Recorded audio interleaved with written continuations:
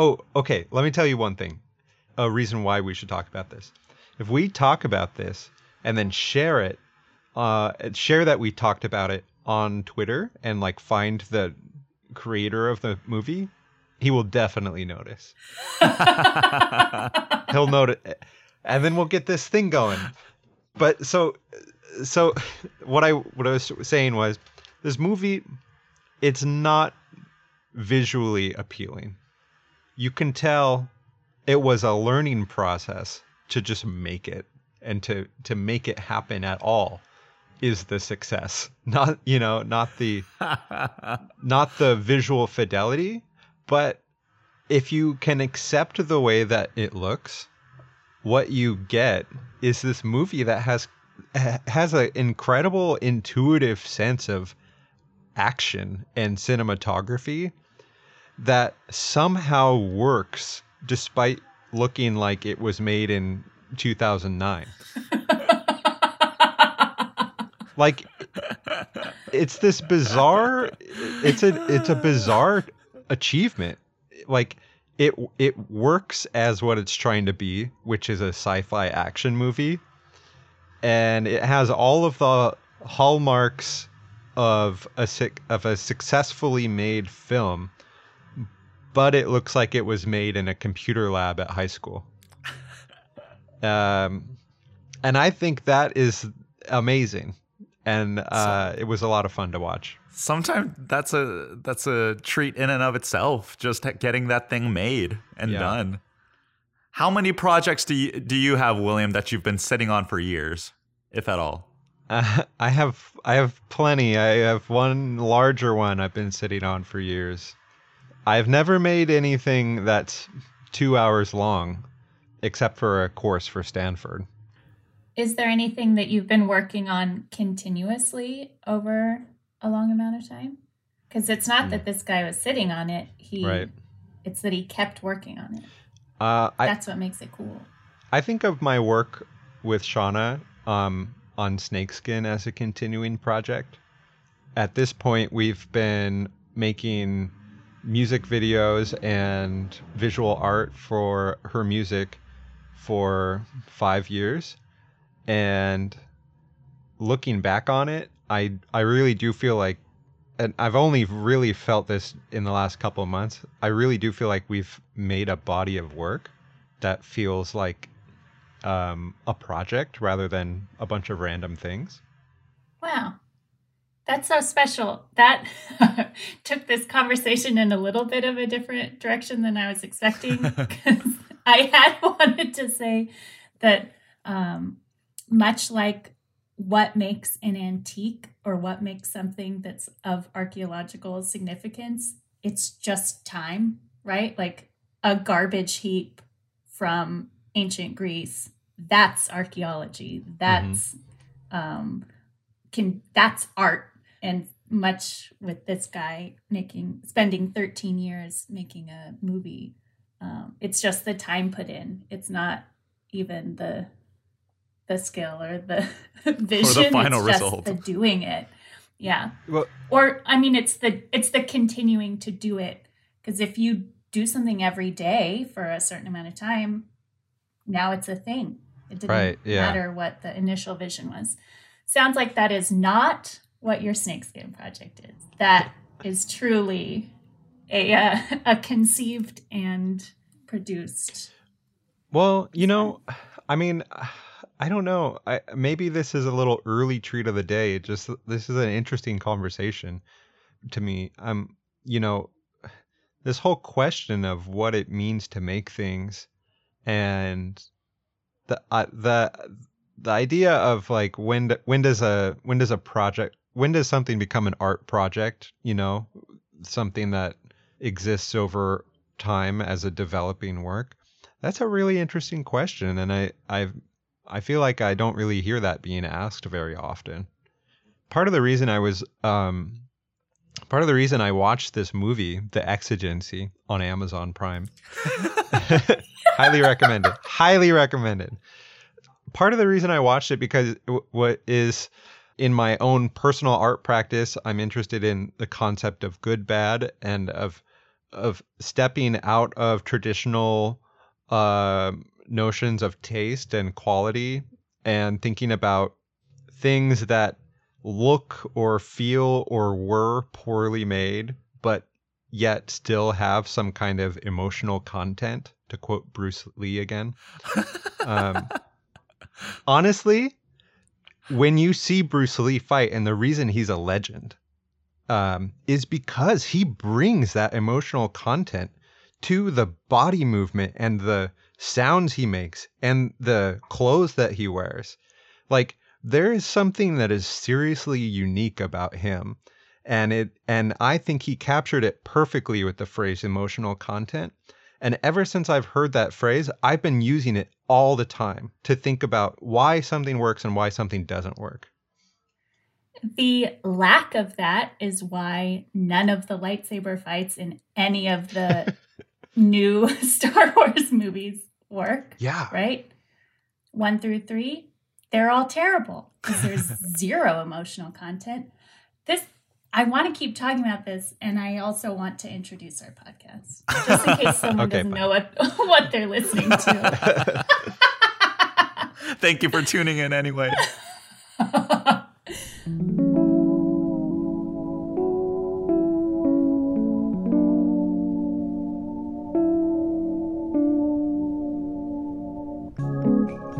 Welcome to another episode of EdTech Cafe, a podcast series produced by the Educational Technology team at Stanford Medicine.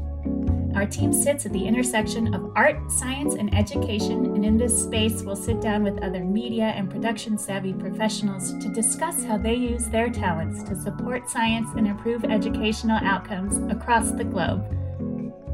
I'm Jessica Whittemore, and I'm joined by my invigorating co-hosts, William Bettini and Andrew Beck.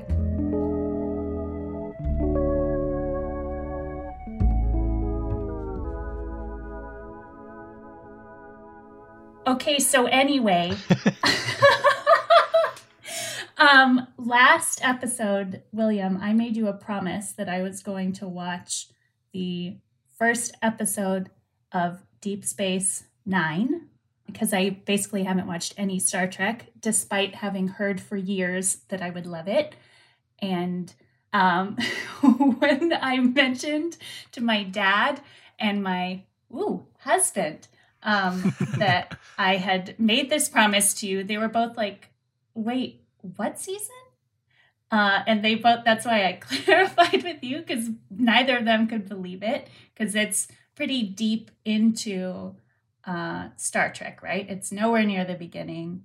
And I got it. Okay, so I watched that first episode and I like sobbed through Yes. a large swath of it because of the depiction of a strong Black single father and the grief that he deals with, and like, which this isn't a spoiler because it happens in literally the first 30 seconds of the episode. But his journey with that grief, like, it was so human, and the emotional, if a random season of Star Trek can hit me with that much emotional content in the first episode of just like a random one that a bunch of other people were like, why even watch that one? It hit me, and I'm totally gonna start a Star Trek journey now because of that. But even if, like, I would like to complain for a second about that lead actor's acting, because there's this thing in acting that's called projecting, which is where you just like make your face look like the emotion that you want to portray instead of feeling the emotion. And I definitely thought that he was doing that through most of the episode.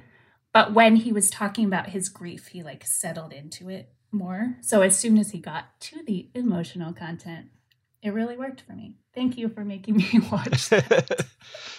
You know, even hearing you describe that episode, I got like little tears in my eyes, because it is just such an incredible piece of TV. And I don't know anyone's names yet, but like the first officer who's fighting for her people with like a government that isn't working yet. Kira? Yeah. Kira. Just like so many powerful characters really fighting for things that matter to them. I'm totally hooked. Good. Also tearing up again now. I don't, Commander Sisko in that first episode, the first 2 episodes, I feel like that his character and his characterization is even uncommon today. Like, you're like right to point out, like, he is a strong black man who is a father and a leader of a space station. And you don't see that very often at all, even today. And to make the choice to let Avery Brooks be who he was on that show as Sisko back then, I felt like that's why I love Star Trek. Is it is groundbreakingly inclusive, and that's the sort of vision that I love of the future of people. William, that reminds me, because you pitched Star Trek as like the only sci-fi that displays a utopia, like something that we'd want to be working towards in media. And I had a thought that that's also what Schitt's Creek is. Oh, yeah. It's also, because I've read a few things on the internet, that it is a show that portrays like a best possible world, a world free of misogyny and homophobia for the characters in it. Like, we're just gonna push all that aside, and this is just a town where women and gay people can exist as women and gay people. And it, like, I think that's a reason why people love it so much, because it's a utopic view. That's a great point. I had never, you know what? I mean, I feel like I probably had a similar attitude towards Schitt's Creek that a lot of people have towards Star Trek, which is my fiance Shauna watches it, and I took one look at the show and I was like, what is this? Why are you watching this? and then I ended up watching some with her, and I really liked it. And I didn't pick up on what was working about it, but that totally sounds right to me. Interesting. Yes. Well, today we'll be joined by Dila Baumgardner, who is an instructional designer on our team. What do y'all look forward to listening to from our interview with her? Well, she's like done instructional design, it seems, in some form or another for like most of her life. Yeah. Yeah. And she even like applies it when, to jobs where she's not officially an instructional designer. So I think anyone just kind of thinking about that role or thinking about working in the larger edtech field can probably get some inspiration from the fact that, she, or rather that work, that responsibility within the edtech team can be so, diverse and can come from such unique places. Yeah. We call her a know-it-all, or rather, she called herself a know-it-all Right. after I implied it, and that's totally spot on. She's a wealth of knowledge, and I can't wait for y'all to hear what she has to say. So, we've had a lot of intro today, and I think it's time for a little treat. We're getting another treat? Yeah, that was just a preliminary treat, but this is a treat of the day. A treat of the day. Treat of the day. A treat of the day. William. I was just thinking, what should I do? Rockin' Robin?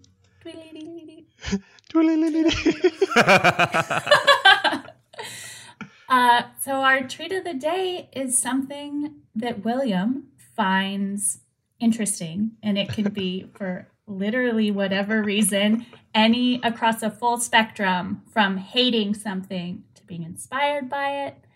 Our flavor can be anything. What's our flavor today? Well, our flavor is actually let's have some seconds. I'll have another one.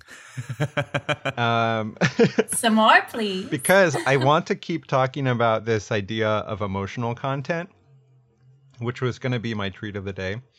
And then we just started talking about it. Emotional content. Okay, the reason I thought this would be perfect was, so as I mentioned, there's this scene in a Bruce Lee movie where he uses the phrase emotional content. And I thought I Googled it because I personally have been finding that term really helpful for me. And I Googled it and I found a blog of a student at MIT who wrote about what Bruce Lee taught me about digital media using the phrase emotional content. Oh, no way. Thought it was, yeah, from Wait, William, are you sure this isn't an article, a blog written by another version of yourself from another timeline? It could be a different timeline. This is from 6 years ago by Kellen Manning. And this is how he starts out his article. And I think this would be a great topic of discussion for us. This is how he starts it. Let me get this out of the way. Everything I know about producing content for digital media, I learned through Bruce Lee. To be more specific, I learned it through a small scene in his classic film, Enter the Dragon. It all starts when Bruce Lee discovers a young student walking around the temple. Upon seeing the student, he asks the boy to kick him. After a moment of apprehension, the student obliges, and, needless to say, Bruce Lee was less than impressed. He calmly walks up to the student and says, "What was that? An exhibition? You need emotional content." That's how he says it, with that enunciation. Okay, let's stop right there and think about the term emotional content. This is still Kellen Manning. I bet he didn't think anyone would be reading this on a podcast. So, Manning continues. He's basically saying that doing something for the sake of doing it isn't good for anyone. You have to put feeling behind your actions in order to achieve your intended goal. Now let's put that in the realm of digital media for higher education. Before you post, tweet, write, or share, do you think about why you're doing it? Do you ask yourself what reaction or action you are trying to incite? Everything that you push out should mean something. That doesn't mean that everything you do should be important, but everything needs to have purpose, and that purpose should drive your overall goal. Now, back to Bruce and the student. After the kid delivers a series of kicks that impress Bruce, the master approaches his student and asks him, "How did it feel to you?" The young student then replies, "Let me think." Now this is when it gets really good. "Don't think, feel," Bruce says. "It's like a finger pointing away to the moon. Don't concentrate on the finger, or you will miss all that heavenly glory." Wow. So there's a lot to unpack there. First, the idea of feeling more than thinking. Even for something that comes off as uninspiring, like registration deadlines or event notifications, you need to be able to conjure feeling. Why should anyone care about a deadline or an event approaching? There's a feeling you have to push, not an idea. Ideas are great, but it isn't until they push someone to feel something that action is taken. Okay, we're almost done. Next, let's talk about finger pointing to the moon. Let's say the finger is your outlet, i.e. Twitter or Facebook or a blog, And the moon is the message you are trying to get. With social media constantly evolving, people become so enraptured with what these tools can do, the finger pointing at the moon, that the story and the purpose, the heavenly glory, becomes secondary. So he kind of wraps up a little bit, reiterating some of these points. But I felt like I felt really happy to see somebody else loving this little moment from a Bruce Lee movie in this context. What do you two think? I think that we talk about how we should only make stuff that has meaning a lot.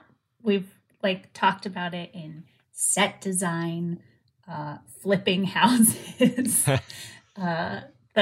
the books we read, the shows we watch, and I know that we keep coming back to it, but at the end of the day, I don't know, it seems like the most important thing to me. Why would you do anything different? Yeah. And go ahead. Yeah, what I was going to say was the dichotomy between thinking and feeling is definitely something I've been thinking about quite a bit when it applies to not just work, but like my own art. And, I don't think anyone can successfully say that, you can completely dispense with thinking, because, logically, rationalizing things out can get the job done. It can get things organized. It can put the ducks in a row or whatever the phrase is. But really, when it comes to the feeling, and it, there's the meaningful intentions behind it, it really, takes it to a new level where that's the part that connects with the audience, with the learner, whomever. And that's the part that you remember as an audience or a learner, is what you felt and what the experience was. I'm also struck by what some might see as the irony of a martial artist being the one to have this wonderful comment on emotional content, because you may think of martial arts as being something that's as far from emotion as possible. But the thing is to do what you love. Like Bruce Lee was such a master at that because that's what he loved, and he spent all of his time doing it. And that's sort of how we should all approach our life. Like, it doesn't always matter if what you're doing, what you're spending time on, is something that is useful to people or that holds value for other people right now. If you love it, then you should spend time doing it. And that might grow towards something later, such as Exigency, now streaming on Amazon Prime. And it sounds pretty closely related to what we talk about later with Dila. Right. Just instructional designing for large corporate environments versus a place with a little bit more freedom, like a university academic setting, where part of what comes with the freedom of experimenting and playing with new tools and trying out different things comes this emotional content, comes the feeling, and because we don't experiment and we don't try out new things unless we feel like there's a purpose behind it, and we, it's something that we feel and we endorse, not just from like a rational, get things done perspective, but to really communicate the message. Yeah, I thought, when Dila brought that up, I was thinking something similar. It struck me. This is a little bit of context I feel like people need for the interview. It was essentially like our team was initially funded through a large grant to do like 22 CME courses online, and we experimented heavily with technology with each of the different courses, from video to interactive work to interactive video and VR and things like that. But the recurring theme of bedside manner and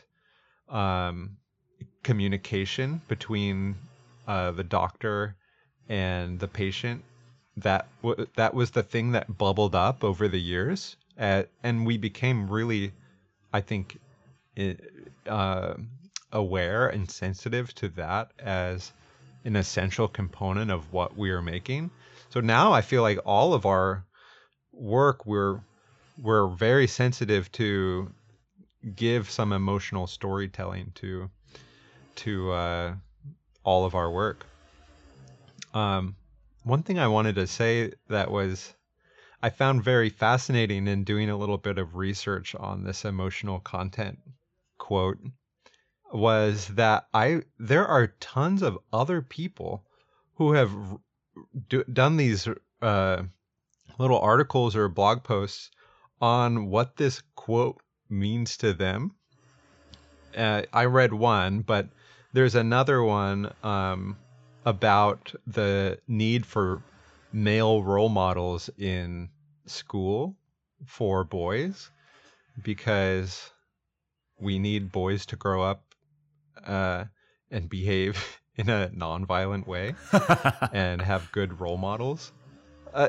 Somebody wrote a Medium article on it that's pretty high up on Google, and there are other people who are just like writing about this. I feel like it's kind of incredible that this phrase has so much potential to apply to people's lives in different ways, even when he was speaking specifically about martial arts. You know, in the scene, something I left out, which is after the first kick, he says, "You need emotional content." Then the student tries again, faster this time, and he says, Bruce Lee says, "I said emotional content, not anger." And then he explains, if you point at the moon and your focus is on your finger, you miss all the heavenly glory. And I just felt like that, you know, I don't know. There's something so mysteriously satisfying about this phrase, and so mysteriously universal. Well, that's because he was speaking from the heart, right? Yeah. It may have been about martial arts, but because he was speaking from his lived experience and from his heart, that's what makes it applicable.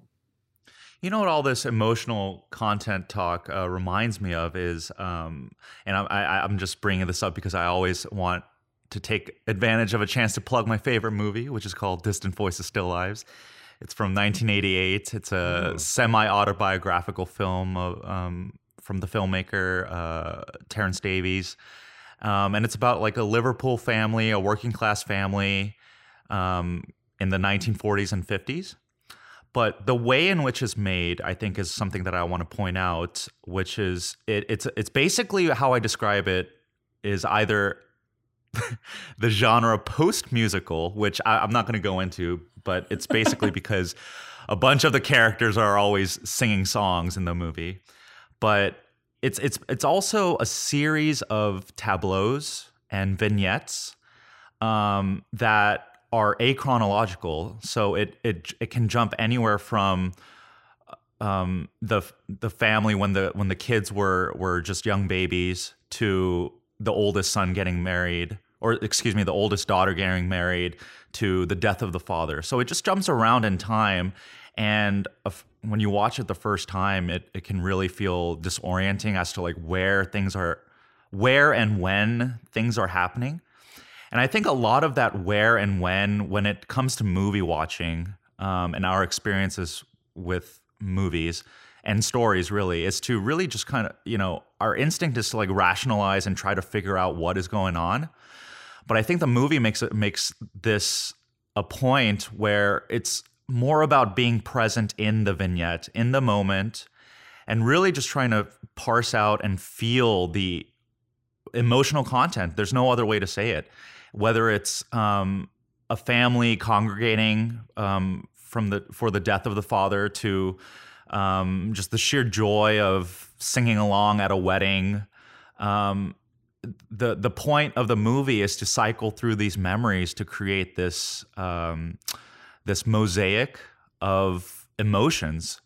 I that part is what struck me, is like trying to remove the rationalization aside, just typical ways of watching a movie or experiencing a story, and just really focusing on how the characters are feeling, what they're thinking, and be a part of that experience. So you really, at the end of it, feel like you've lived a life with this family. Wow. I'm going to watch this on my vacation. It's a little hard to find, so listeners can always email me or reach out to me on social media if they want to find a way to watch this. Off the books.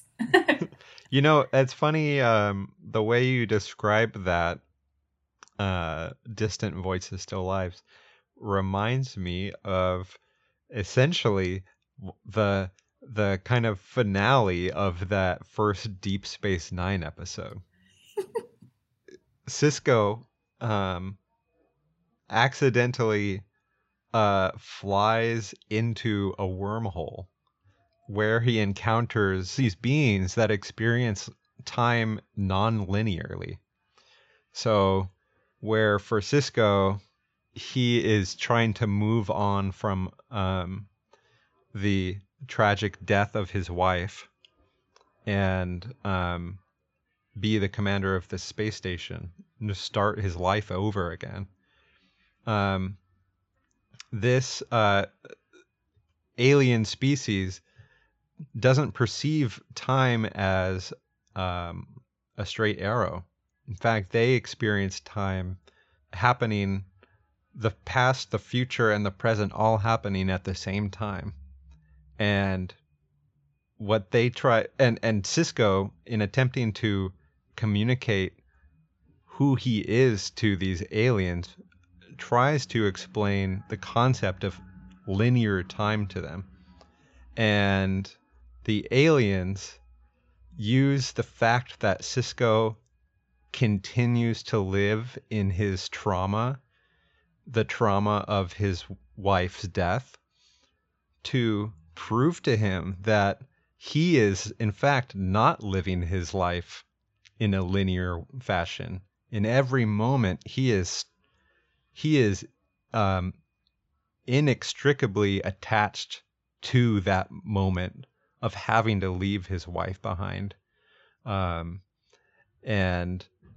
it's like a tearjerker. It's so incredibly hard to communicate like how effective this scene is.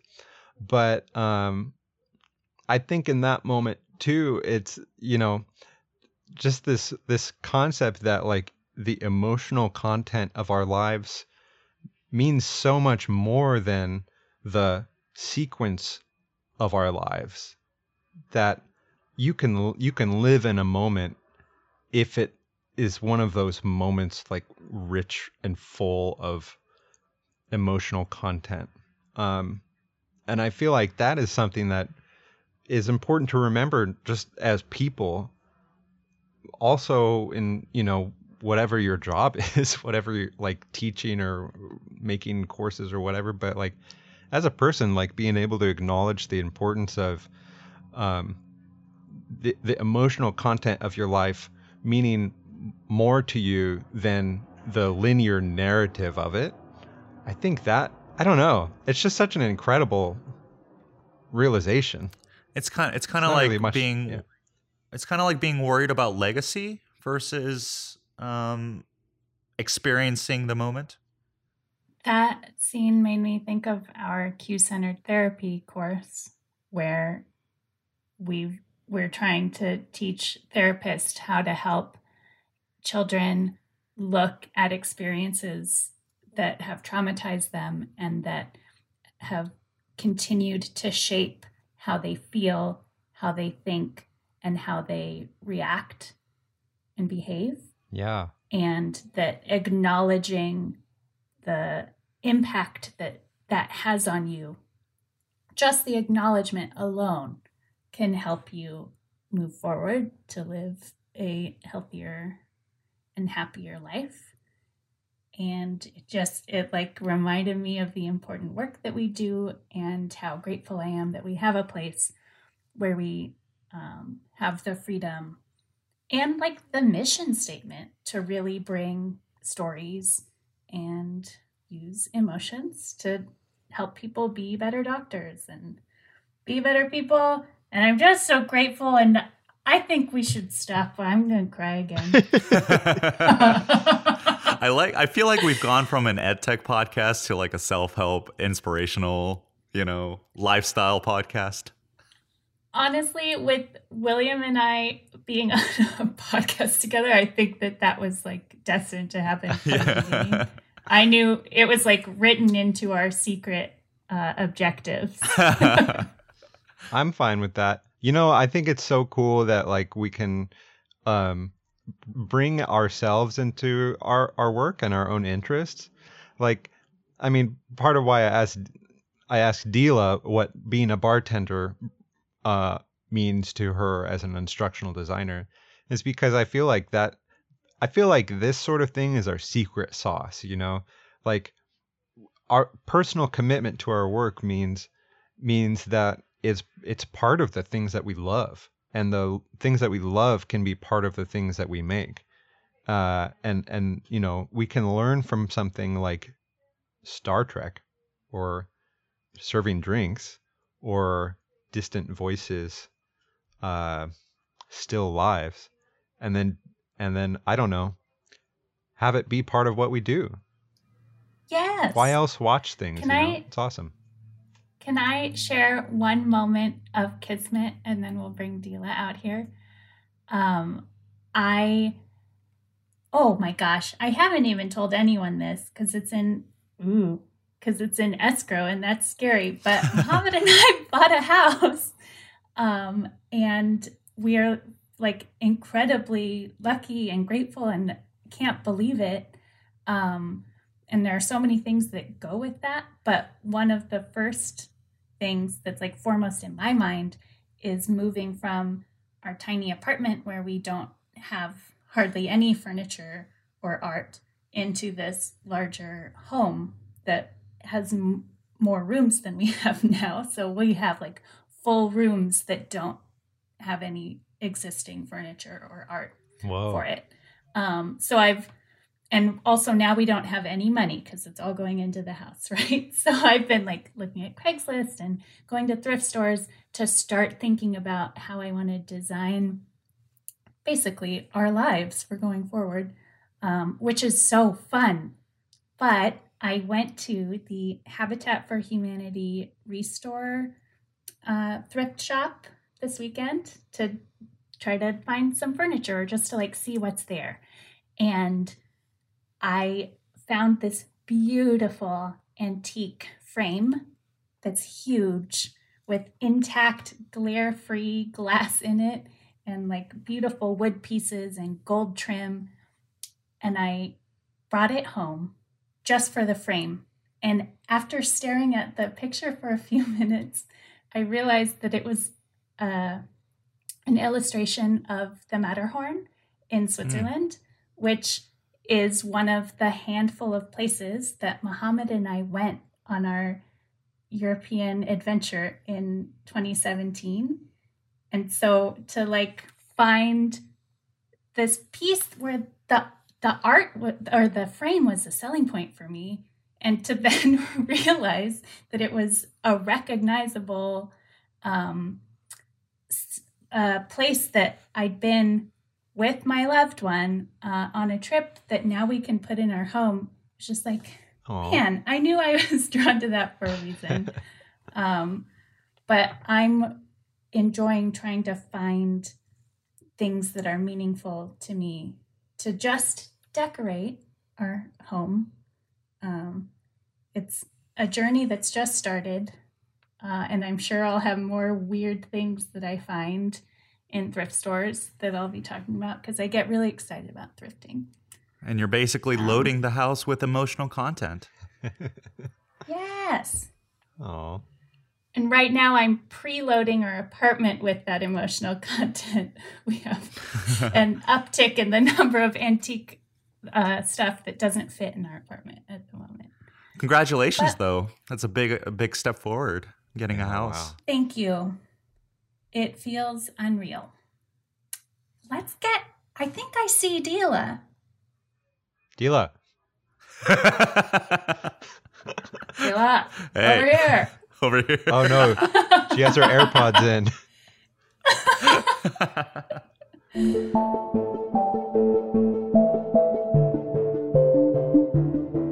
Dila, what is this cat's name? That one is Lily. Hi, Lily. Lily is a Do you have lovely two? silver tabby. I do have two. No, She she has is. the golden lion cat.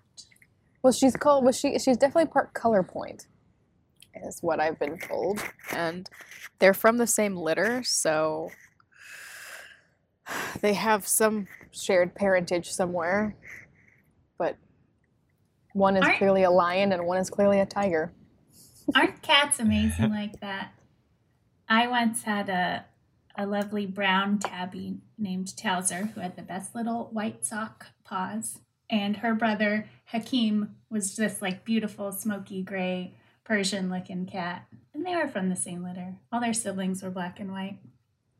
We always joke because, as far as them being from the same litter, the only information or the only knowledge we have of that was what the Humane Society told us. Like, oh, they were found together, and they fight a lot. I mean, when it's cold, they love each other because then they go in for snuggles in the warmth. But I think a lot of the time she's just really annoyed with him. And we used to joke, like, what if they weren't from the same litter? What if she just ended up there and then was stuck with him forever? Oh, no. They're not actually siblings. They just fight like siblings. Could be. Could be. How do cats come from the same litter yet like look so different? They can have different fathers. What? Even in the same litter? In the same litter, yes. Yeah, A cat can be impregnated by multiple toms. Whoa. A tom is a male cat. It's not the only animal, actually. A tom is a male cat, yeah. Not the only animal. Humans can too, it's just very rare. What? For real? Yeah, because essentially you can actually drop an egg from each tube. And if you have sex with two guys in a Oh. short period of time, you can end up with two babies with two different daddies. Please don't put that in the podcast. Oh, yeah, we might bleep Yeah, out some things. I think this is the first time the word sex has appeared on the Well- EdTech Cafe podcast. Yeah, no, we This, don't even talk about that. This isn't Mari, so yeah, I don't know. Anyone watch Mari? Remember that? Oh, I love Maury. Remember his face. Maury Povich. It was like whenever I was sick from school and staying home, or any summer vacation, I would end up watching Mari because it was on at like 11 o'clock in the morning.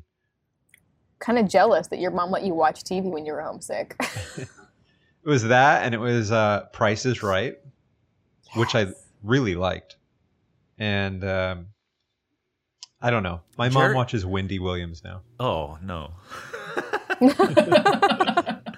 Jerry Springer used to also take up some of those Jerry times, Springer, but yeah. I always preferred Maury to Jerry Springer. Some of the fights always seemed a little staged. Yeah. I could never stand watching any of those shows. But anyway, here we go. Our guest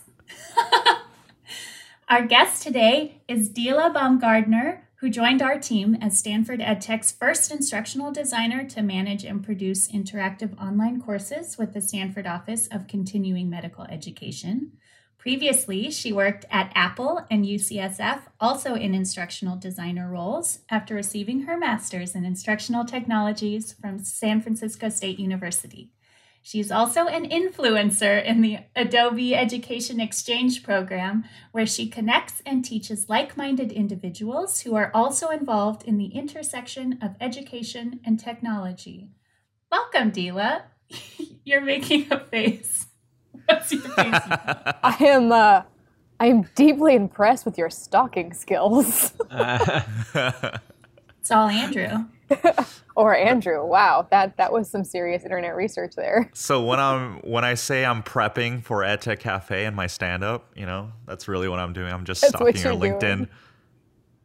Interesting. What did he unearth that you were? Well, it's just I recognized a lot of those phrases from the way they were described from different sources. So I was like, okay, that was from my LinkedIn, and I'm pretty sure one of those was from the thing Adobe published on their site. And then one of those might have been actually from my profile on the Adobe Education Exchange, which is even funnier to me. That's right. And they differentiate. They have like different tiers of influencer. Like the highest tier, I think you get trendsetter as like your badge. But you were just a measly influencer, Delia. Yeah, so much of what I do there, it's more...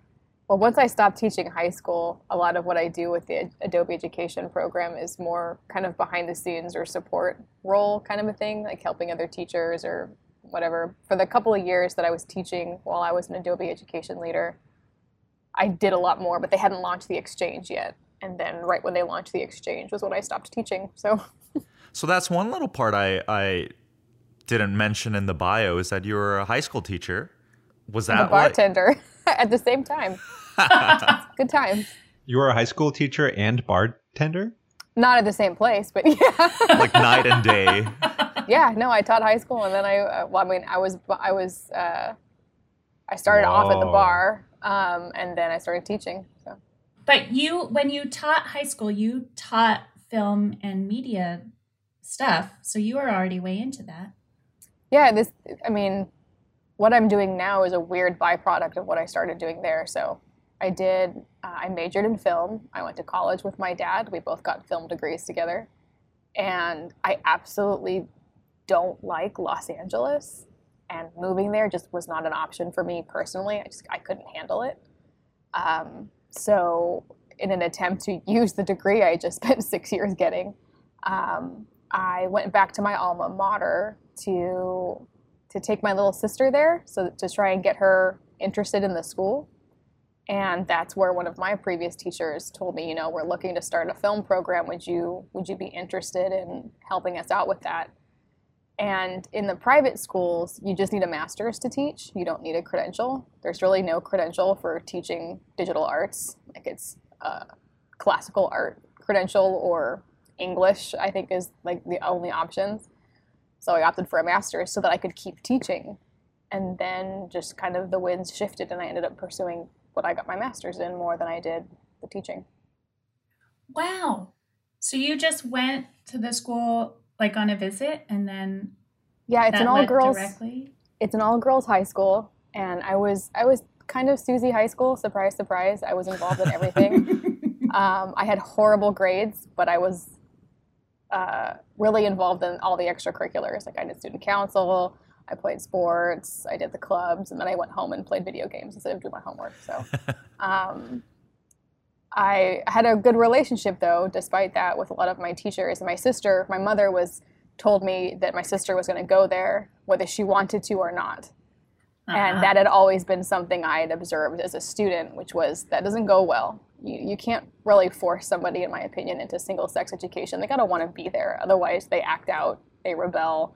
They don't get what they should be getting out of it because they're so fixated on the fact that they don't want to be there. So I said, let me be the one to take her to open house and see if I can kind of steer her towards an interest. And it worked out really well. It's exactly what happened. She got to see the relationship I had with all of these teachers that I actually hadn't seen many of them in 5 years. And the kind of sense of community that an all-girls education has.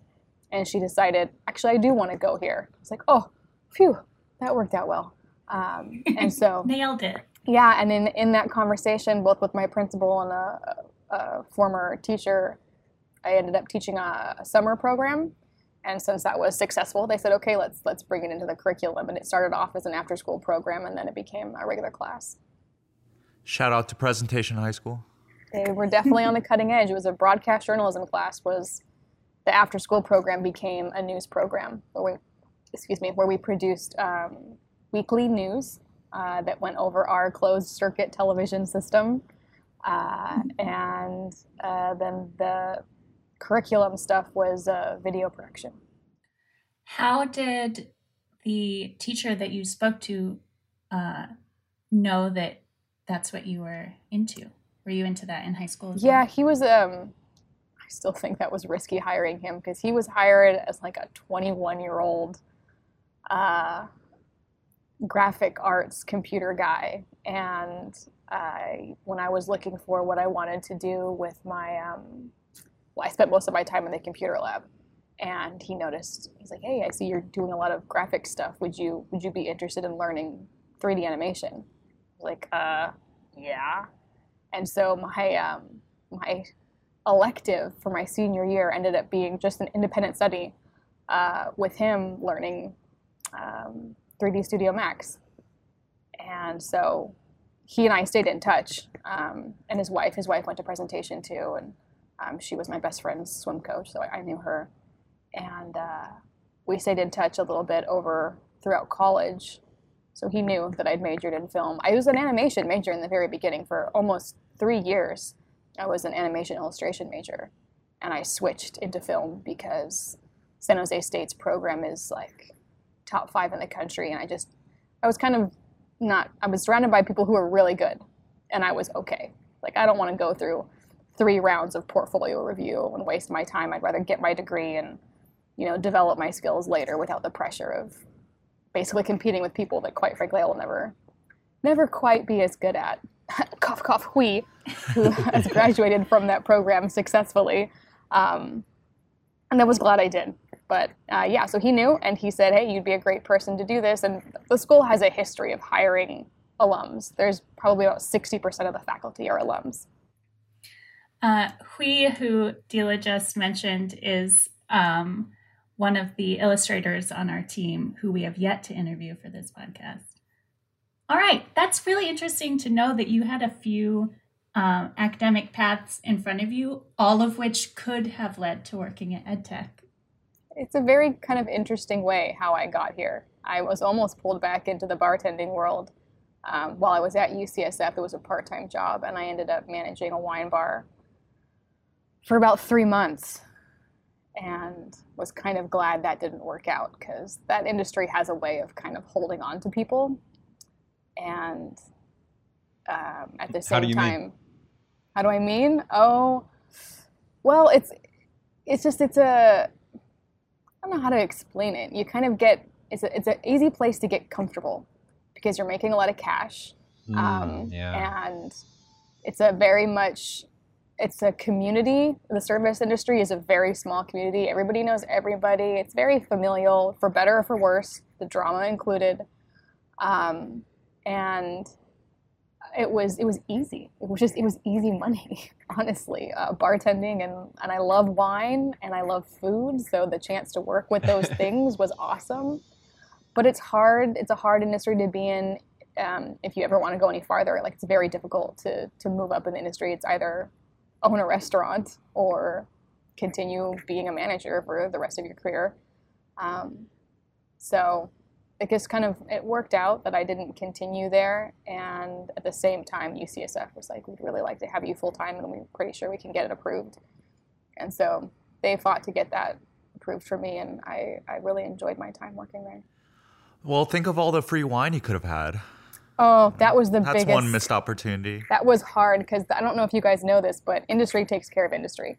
So for those, first 7 years of my drinking years, I didn't drink till I was 21. So I got free tastings anywhere I went in Napa, Sonoma, Paso. I really miss having my business card that got me a lot of free drinks. Dila, you know what's funny about you? I know that you're not lying about not drinking wine until you're 21. Oh, yeah, no. She's not lying just for the podcast. Nope. I am proud to say that. I hope my kids take me seriously when I say that. But all I can do is pray on that front because my husband did not wait till he was 21. So you have a degree in film, and then you made a switch to instructional technology. Can you tell us a little about that pivot? It was a very natural pivot. There's a lot of it. It's a skill set that turned out to be rather desirable, which was nice for me. a lot of people come into instructional design and instructional technology already being in the teaching field, but with next to no experience in art or computers for that matter.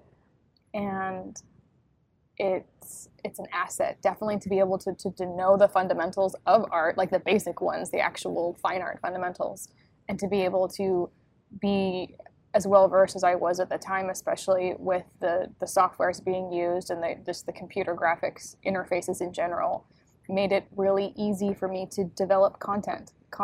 Educational technology content is, reliant on technology. And it became kind of a natural fit to look at what could be done in that world of educational technology when I already knew how to operate film. I already knew how to use a camera. I already knew how to use 3D software. I already knew a lot of those things. And then just to take the thing that I had been doing for the 6 years, which was developing curriculum, and apply that concept was like a natural marriage of skills. Well, you touched on it a little bit, but just to clarify for our listeners who might not know what instructional design is, could you just maybe explain what that profession is, and what makes good and effective instructional design, and what makes it like difficult to achieve sometimes? Sure. I love just telling people I'm an instructional designer and just waiting, because there's a lot of eyebrows go up and the furrowed brow, and they're not sure, should they ask, should they not ask, because nobody really knows what we do. Do I care? Do I not Do care? I care? Is it interesting? It sounds kind of boring. The word instruction was in there. Yeah. But the word designer was also in there, which usually piques people's interest. So instructional design is quite literally, the way it sounds, is the design of instruction. And what I would say in your education, what you're trained to do is to learn about the learner, to understand the process of creating coursework or curriculum, and how to maximize learner retention and learner engagement while creating something that somebody can learn from. So the ADDIE model is what everybody, is kind of the root of the instructional design world, which is a model for how to determine what somebody needs to learn, how to determine how they will best learn it, how to determine how to engage them with it, and how to review what you've made with the learner perspective to see if it's been effective, like how they actually learned what they set out to learn. And it's been around for a lot longer than people realize. So many things in technology and whatnot, it has a lot of its roots in the military and the need to roll out effective instruction across large groups in colleges and in the military. And I always thought maybe it started with like general government jobs, but specifically the military. Yeah, it was specifically the military. I want to say it was a military institution in Florida, if I remember correctly.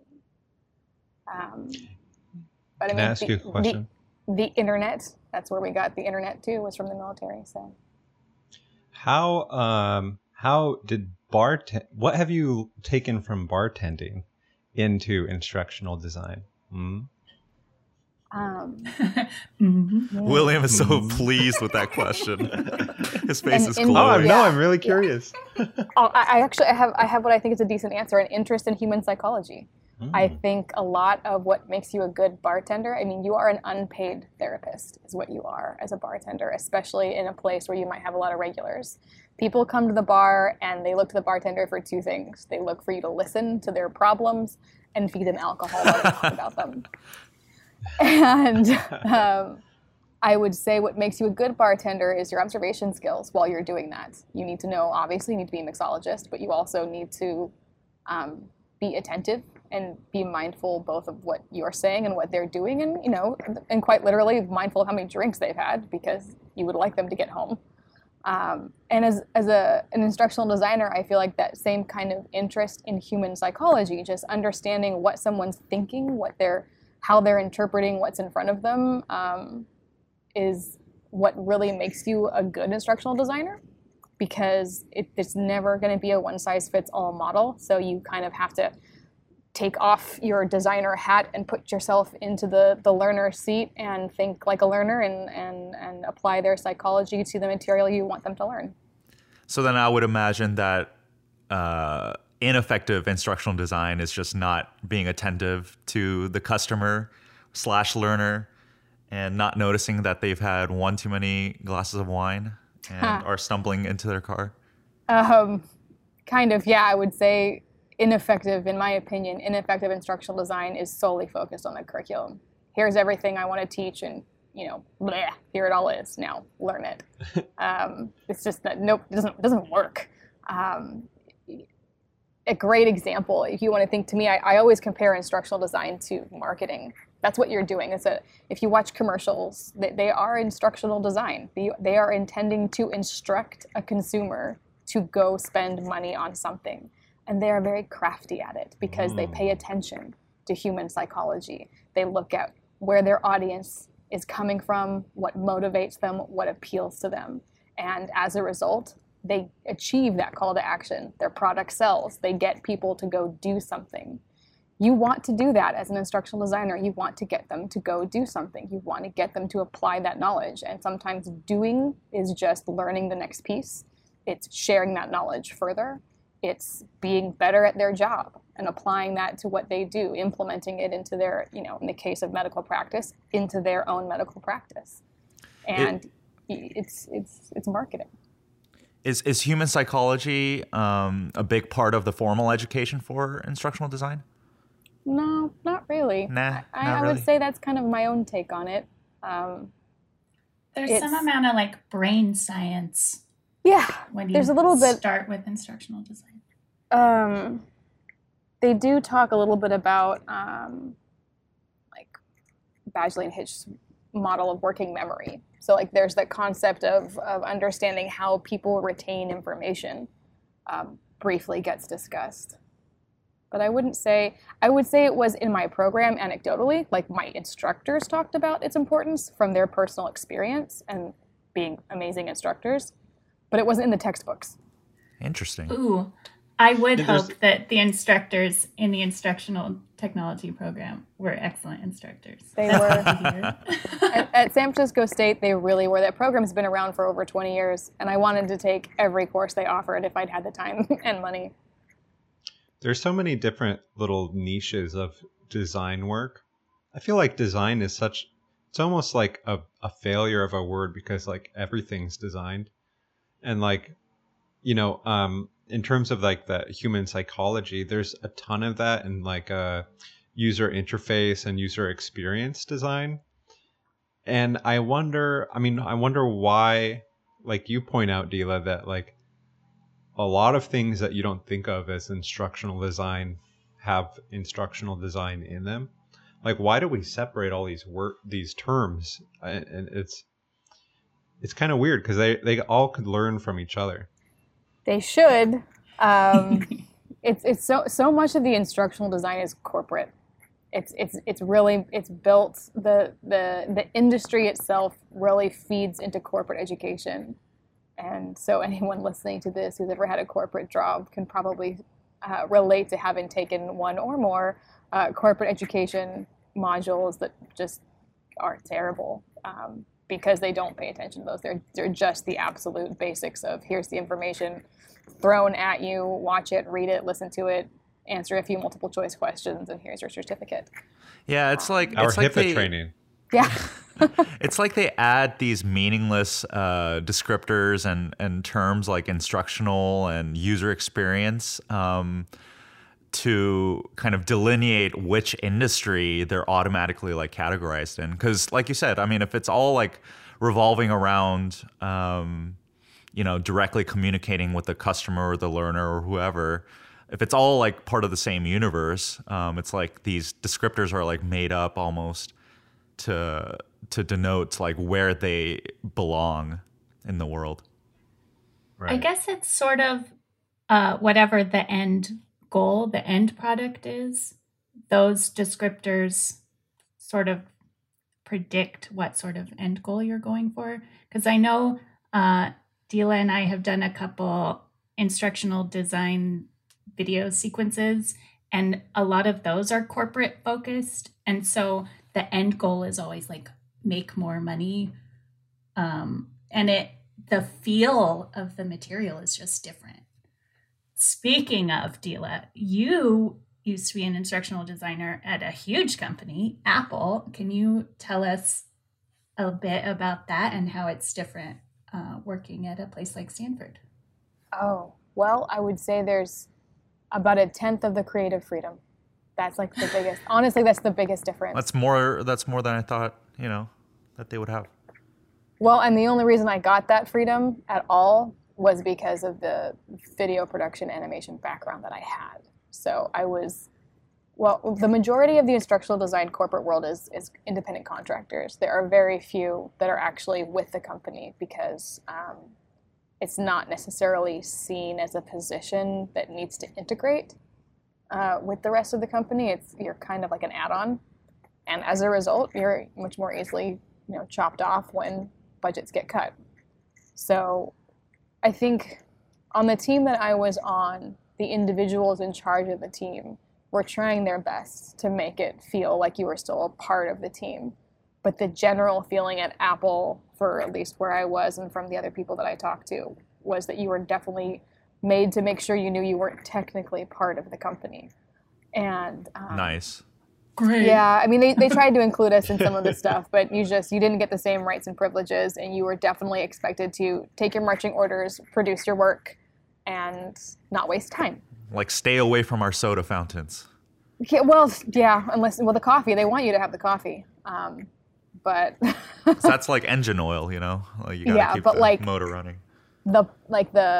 The staff party that might happen once a year, we weren't invited to that. In fact, it was even worse. At one point, we were like in our cubicles working while they were all having their little party in the kitchen. It was like, ouch. Oh, man. Yeah, it was a little bit harsh. And but when Apple does like the big thing, every 2-3 months, Apple does like fancy music guest comes on campus. I think while I was there, Pharrell came through, and then there's a bunch of free food and free alcohol and free non-alcoholic drinks for us to have between 4 and 6, and contractors are invited to that, so we all get to get off a little bit early, go get into very long lines to get our free food and our free drinks, and listen to Pharrell sing or perform for about 25 minutes.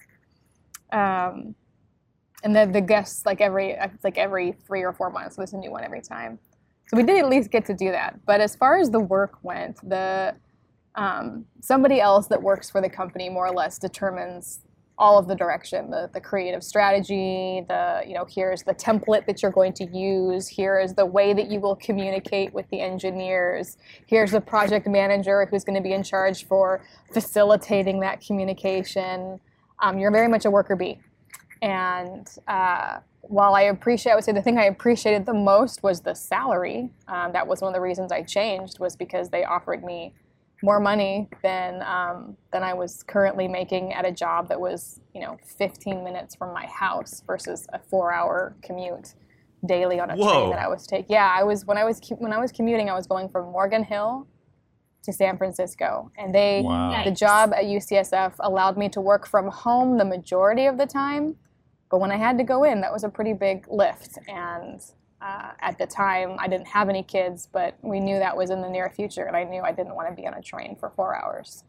Got to catch up on all those EdTech Cafe podcasts. I could have. I would have all of my podcasts and books on tape totally done. So I switched, and the creative freedom, like I said, I got a little bit of it because of my skill set, and I feel like some of the other contractors were not too happy about that. I got to work on some of the corporate projects, one of which was really fun. We made a little video when the company moved to mobile app ordering for their Apple cafes. We got to do like a little vignette video, and I got to direct and produce that, so that was fun. It was nice to take a break from what were we using at the time. It wasn't Storyline, it was Captivate. Everything we did was in Captivate. Yeah. Love that program. Captivate? Captivate is like the as a redhead, I can say this. redheaded stepchild of all of the Adobe products. Thank you for prefacing your... It's fun. Yeah. As the sister of a redheaded stepchild, I totally know what you're talking about, actually. The Adobe Captivate really hits its stride in the corporate world, though. That's where its place is for creating something that someone is going to build in a mold, pre-done, basic, easy to turn out, multiple choice questions, click to advance, and there it is. I remember my first, 3 weeks at Stanford, and we broke Captivate trying to produce the vaping course. It was either vaping or musculoskeletal, one of the two. Oh, vaping. It was definitely e-cigarettes. Yeah.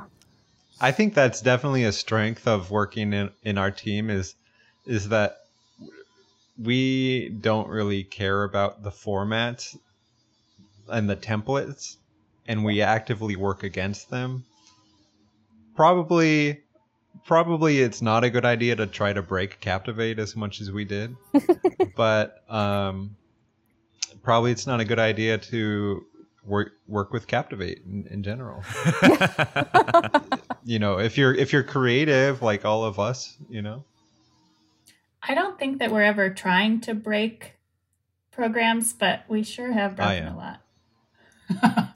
I think it's the beauty of that freedom. Like, we get hey, you can do this. Well, then I can we go totally outside of what it was initially designed for. If it's got X, Y, and Z capability, then I can technically I could do this and then this and then this, and if I add some of this, and that's when Captivate goes, what are you talking about? Stop.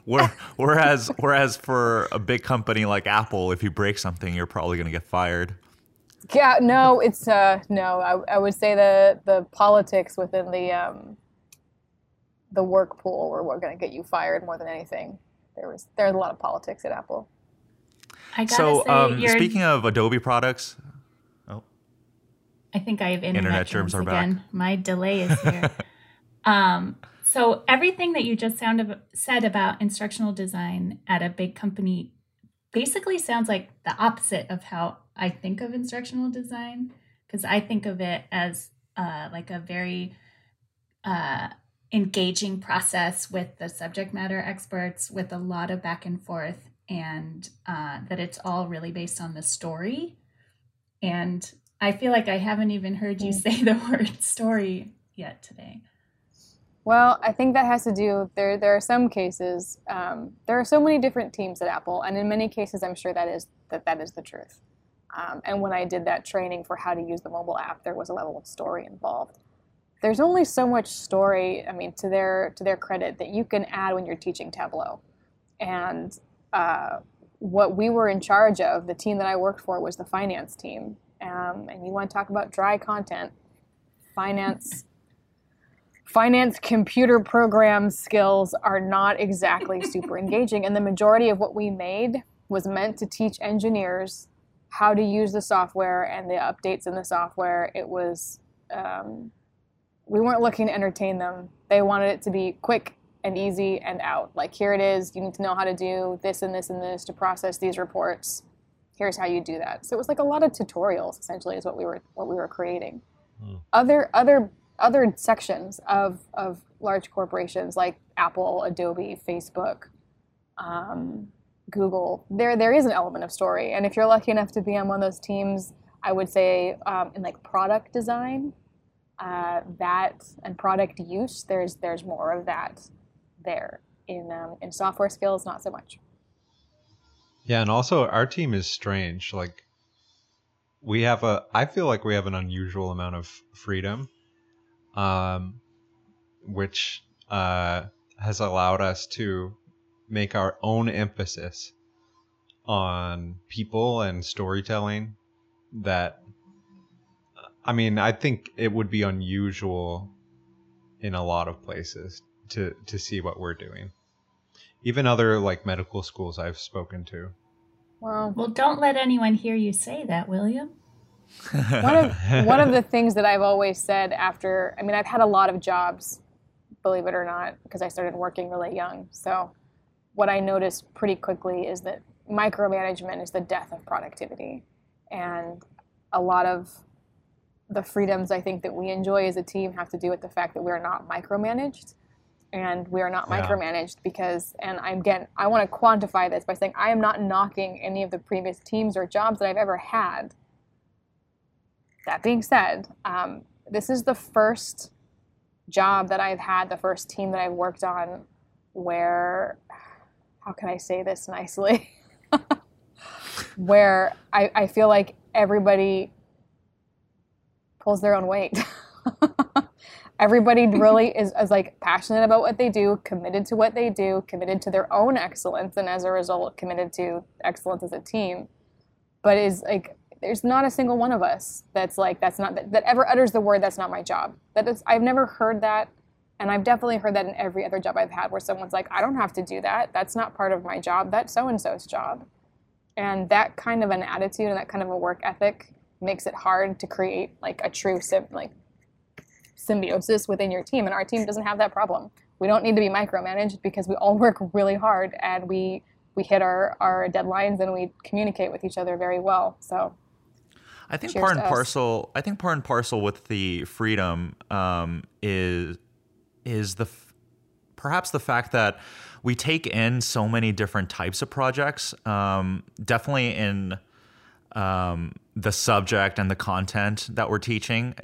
The topics are so wide ranging that it kind of encourages us, even from top down.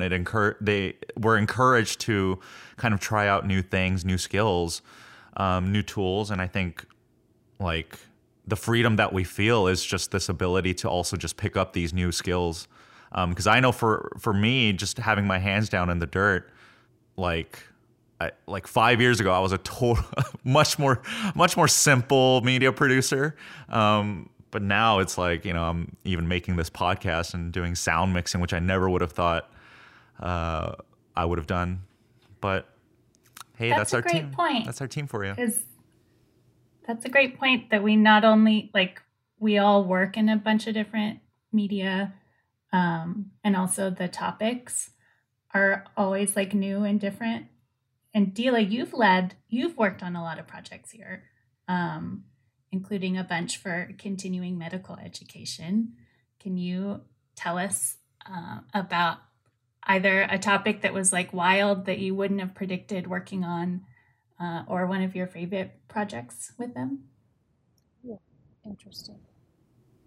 Yeah, because our work with CME is, I think, like the foundation for this freedom that we're feeling. Like, even though they're their own separate organization with their own rules and all of that, just that range of projects and subjects that we covered were, I think, so crucial to letting us explore.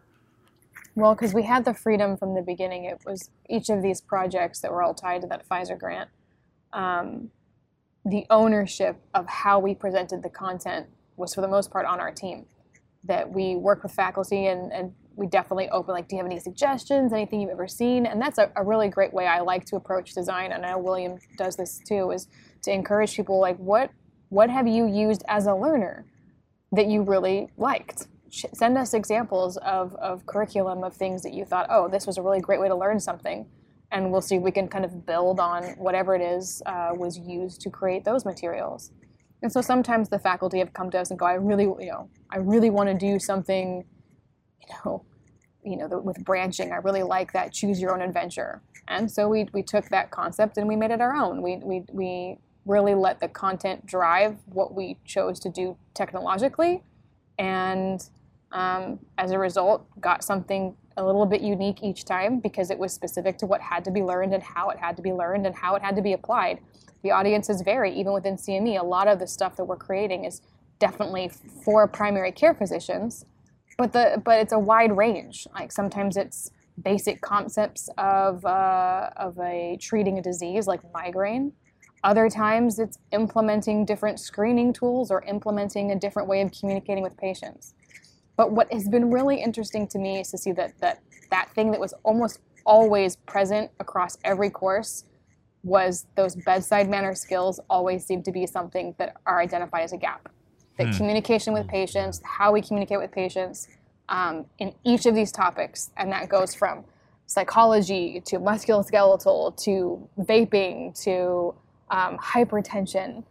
There was always a learning objective that tied to effectively communicate these concepts to patients, because that's where we find physicians struggle, and that's where physicians, when they're reviewed by their patients, are like, I didn't understand what you were saying. And so we're trying to find a way to help them do that.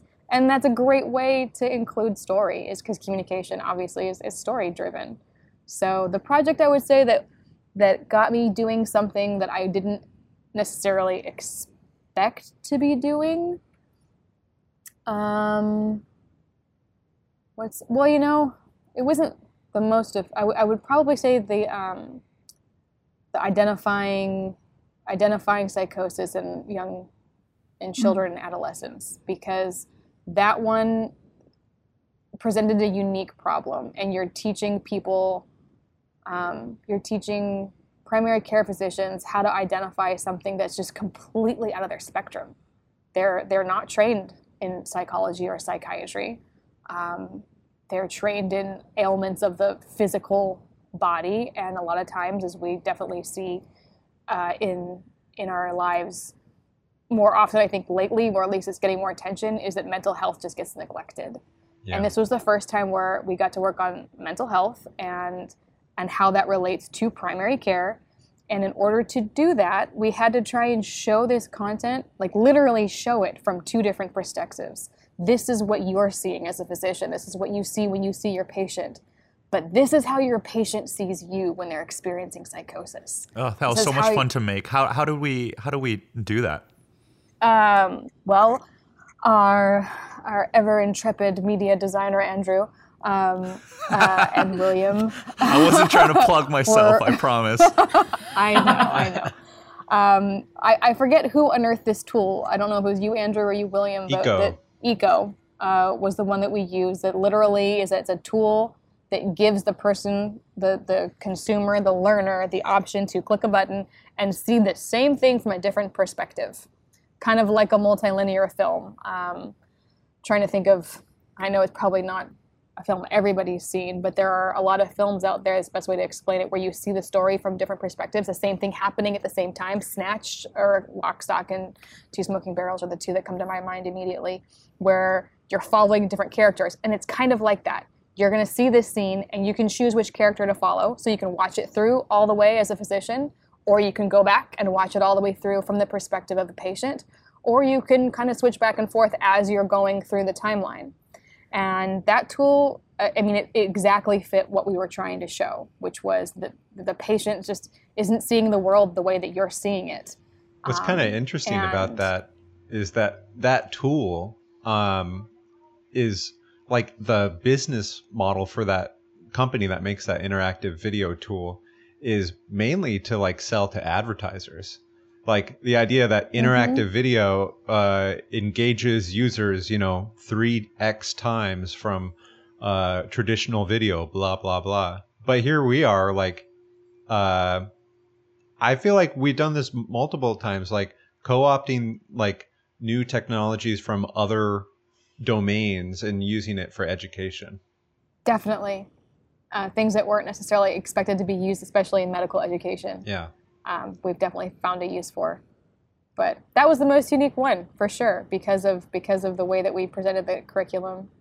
I think that we should probably mention that continuing medical education is something that doctors are required to do every year to keep their medical license. And it can be on all sorts of different topics, either something that's super brand new to them, like perhaps treating a patient with psychosis, or things that are already in their field and just like getting additional knowledge about something they already know. And we do a lot of those sorts of courses. Prior to we're very go ahead, Adela. I was just saying, we're really innovative in the way that we've done those courses. Those courses were very unique in the field. Traditional continuing medical education is just lectures. and lectures that have been recorded and then posted for called enduring materials so that someone can access them later. So they're usually online, because that was my question, is traditionally, are they done in person, or is what Stanford CME doing with a lot of these online courses fairly new? Traditional CME was just attending lectures. I mean, before the age of information, before the age of the internet. It goes back quite a ways. To maintain your license to practice, each state has their own requirements for their boards. And sometimes it is a general requirement. You must complete X number of hours.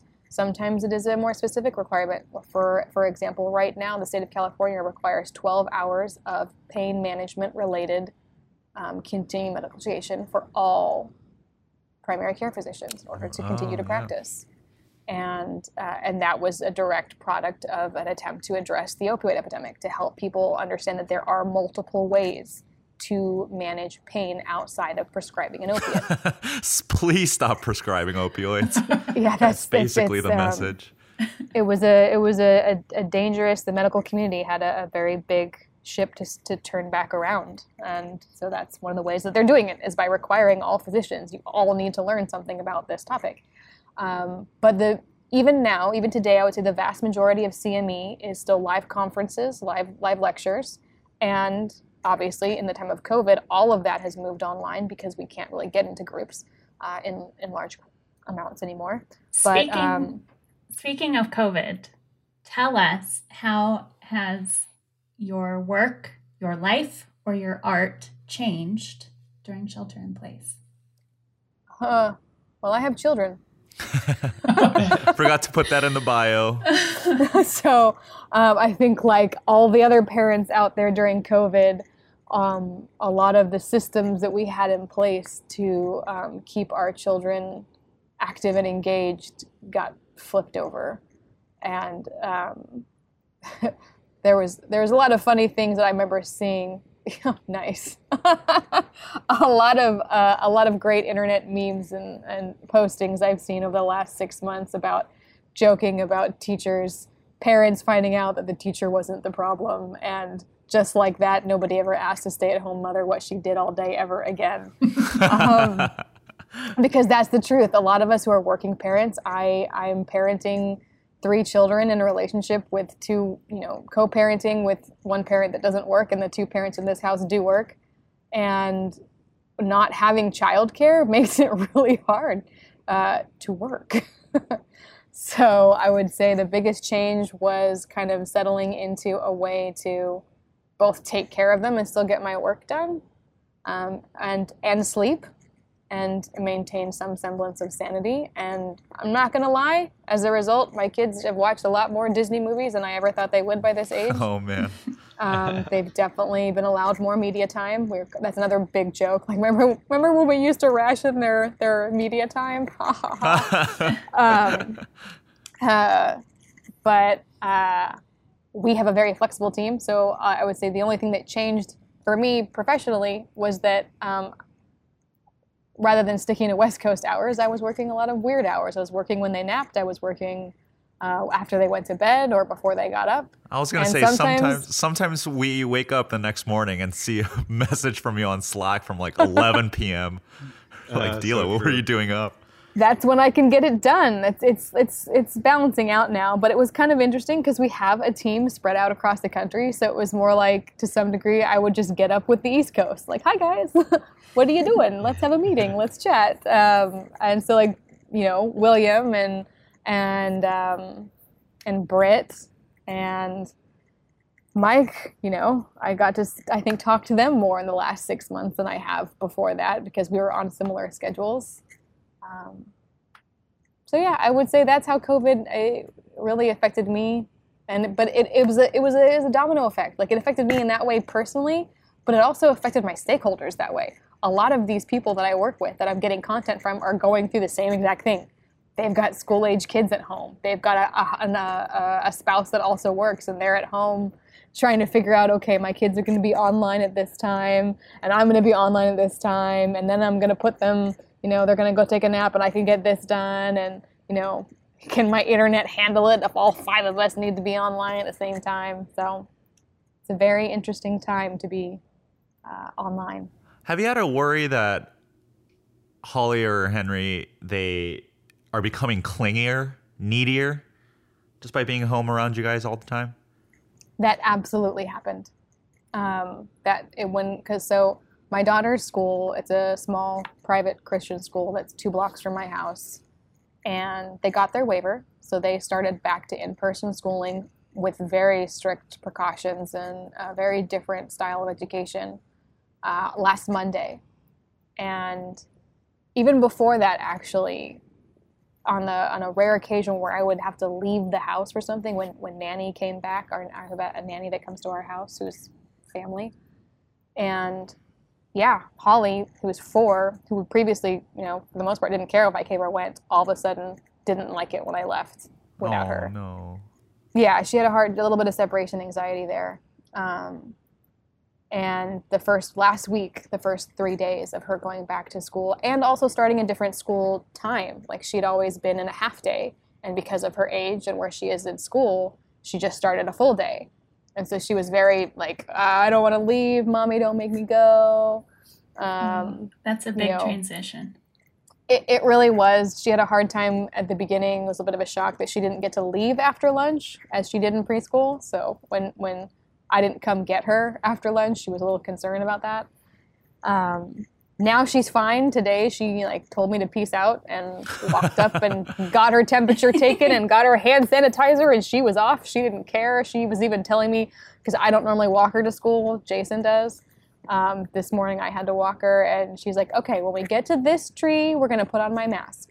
And then we're going to go around the corner, and you need to stop there, and you're going to let me go up to Miss Beverly, and she's going to give you my hand sanitizer, and then I'm going to take my temperature, and then you can leave. It's like, all right. So. Wow. Sounds like a future instructional designer in the making. Oh, she very much is. It's actually a little bit creepy, the things that here's my favorite instructional design moment, my proud instructional design mom moment. We ran out of honey. She's like, we need more honey.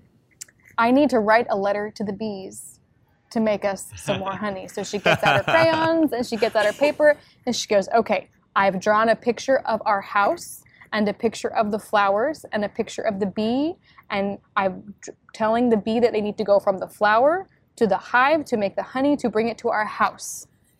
It's like, wow, those are really specific instructions that you're giving these bees. She included all the steps. All the steps. She had it all figured out. She's from start to finish, she was going to get her honey, and she needed to make sure the bees understood how they were supposed to do that. I can imagine that, Pretty impressive for a 4-year-old. Yay, Holly! I can imagine that one of those IKEA instructions without any words, just the pictures. They would probably be more effective than some of those instructions.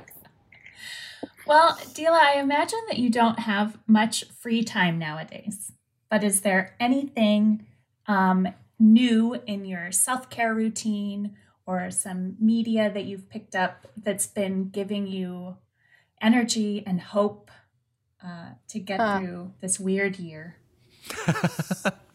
Yes, actually, there is. Well, what's funny is my media time, thank God for subtitles. My son still wants me to sit in the room. Everybody else can put him to sleep.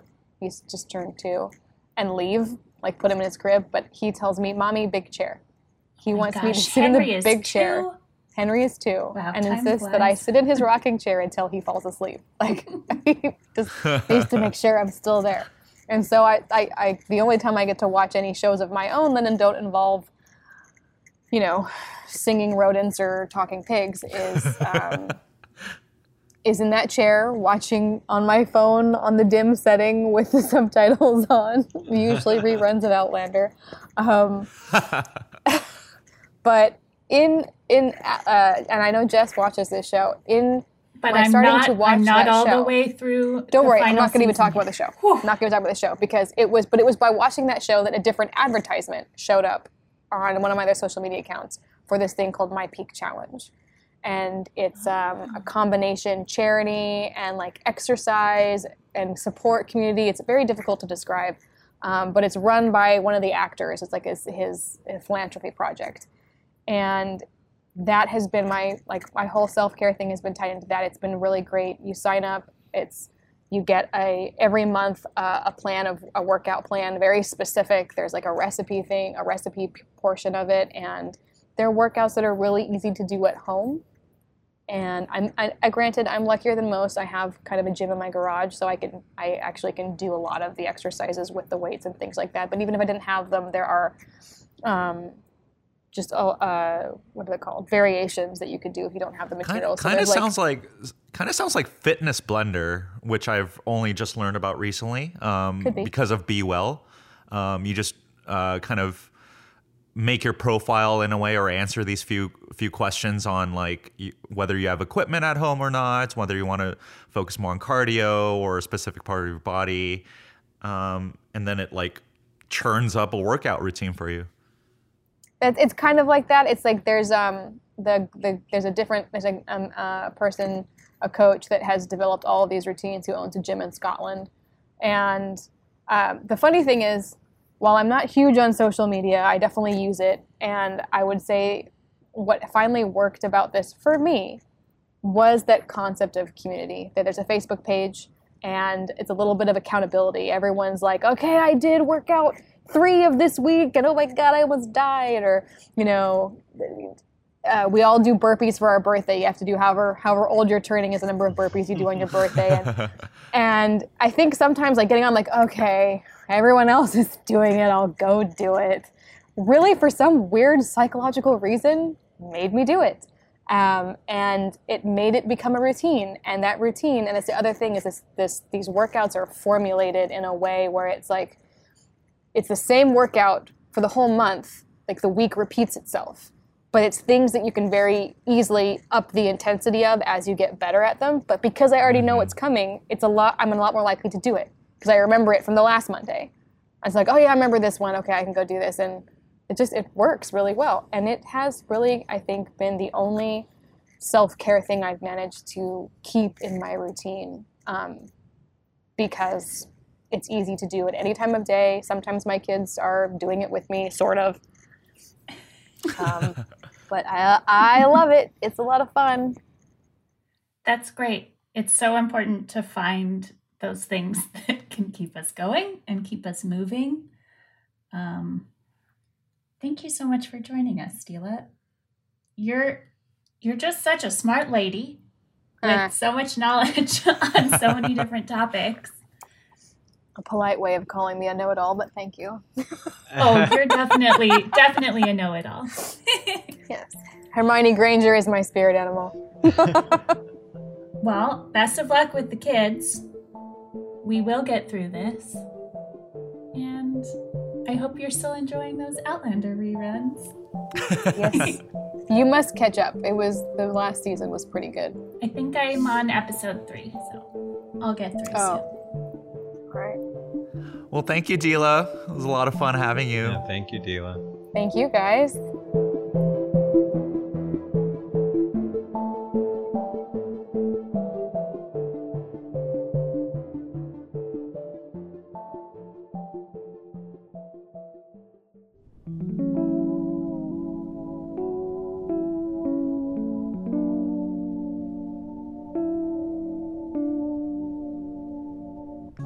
Thank you so much for joining us today for this 6th episode of EdTech Cafe.